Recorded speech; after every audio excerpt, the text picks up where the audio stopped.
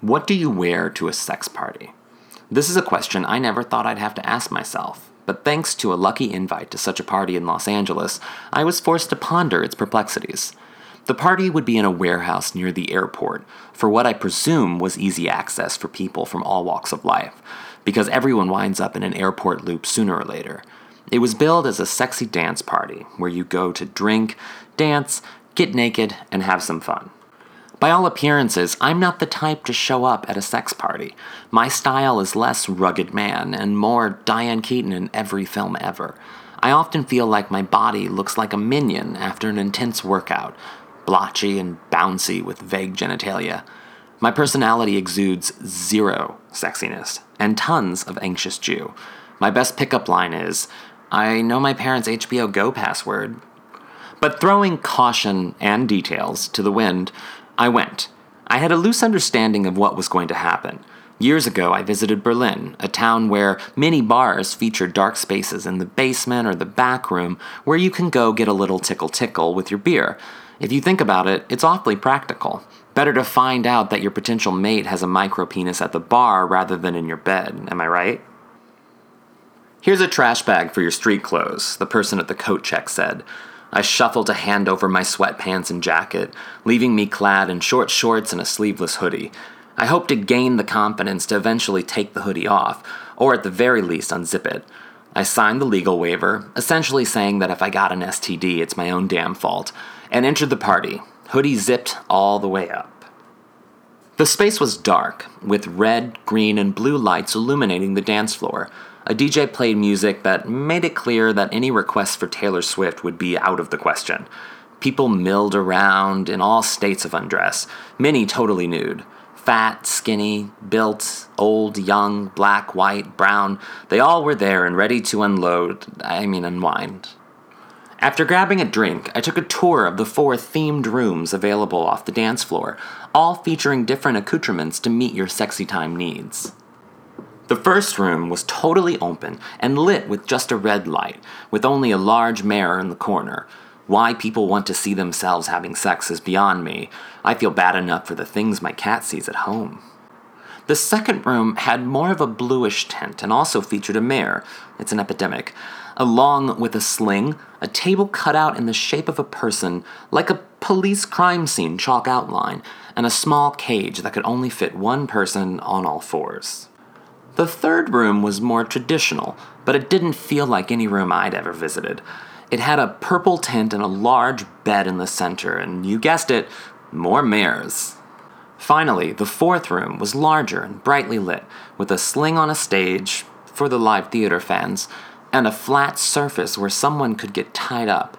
I hated this room the most. Who needs all that light? So I'd gotten the lay of the land. Now it was time to put on my sexy face. After multiple rejections, I learned that my sexy face had to go. As someone who relies totally on personality, this was not the environment for me. My hoodie remained zipped as I bounced from room to room. "Mazel tov," I heard someone say. I turned around and pointed, "Jew!" From their frightened expressions, I could tell I should explain. "I'm Jewish too! Wouldn't it be weird if someone had a Nazi fetish?" I said, laughing. "That's hot," one of the Jews replied. "Yeah," I said, awkwardly laughing to make them like me, making a mental note to apologize to my rabbi later on. These 3 Jews became my support group throughout the night. More than once I walked into one of them having sex, and they'd smile and say, "Mazel tov." New friendships are the best. But even with my Jews, I still wasn't getting hit on. I wanted to leave, run away, but I knew my rabbi would have challenged me to stay, to say yes to life. So instead, I became determined to get laid. I unzipped my hoodie, but didn't remove it completely. Baby steps. Then I noticed that everyone was showing whatever goods they wanted to put out there, so I pulled my shorts down just over my front side and began to play with myself. The thing was, well, you know those moments where your junk has been squished up in your shorts and doesn't look at its peak girth? Yeah, that was me. "I wish I had one of those ring thingies," I said to one of my new Jew buddies, hating myself for saying thingies. The Jew gave me a ring to place around my genitals. It was too big. Oh man, it's probably because I had cancer a couple years ago, lost a testicle. I said, and proceeded to tell the story. Right around the getting really sick during chemo part, I realized that story was the last thing someone wanted to hear while having sex. Great ass, I said to a person dressed in an assless football uniform. The wide receiver kept on walking. No compliments. Noted. Then I reached out and grabbed someone's junk. He pushed my hand away. Doubly noted. No grabbing without an invitation. One last lap. I walked into the fourth room, the one lit like a Broadway stage. I noticed someone I had been smiling at all night. He had wavy black hair, a caramel complexion, and chest hair for days. Hey, I said. Then, without knowing what came over me, I took control. The shocking thing was, he responded.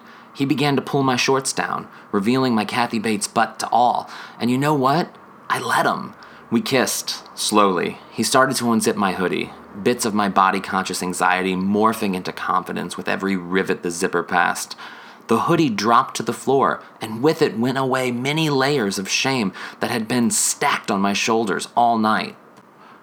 It's fitting that I eventually found my confidence in the room I initially liked the least.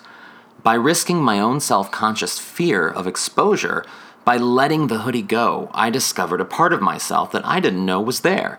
The Diane Keaton-styled anxious Jew that overshares could also be the dude that totally scored at a sex party. I'm not suggesting that everyone try a sex party to gain some confidence, but maybe it couldn't hurt. If you free your mind, and sometimes your extremities, you might just learn something new about yourself.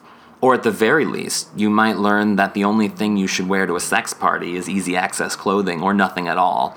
So leave the hoodie and the shame at home.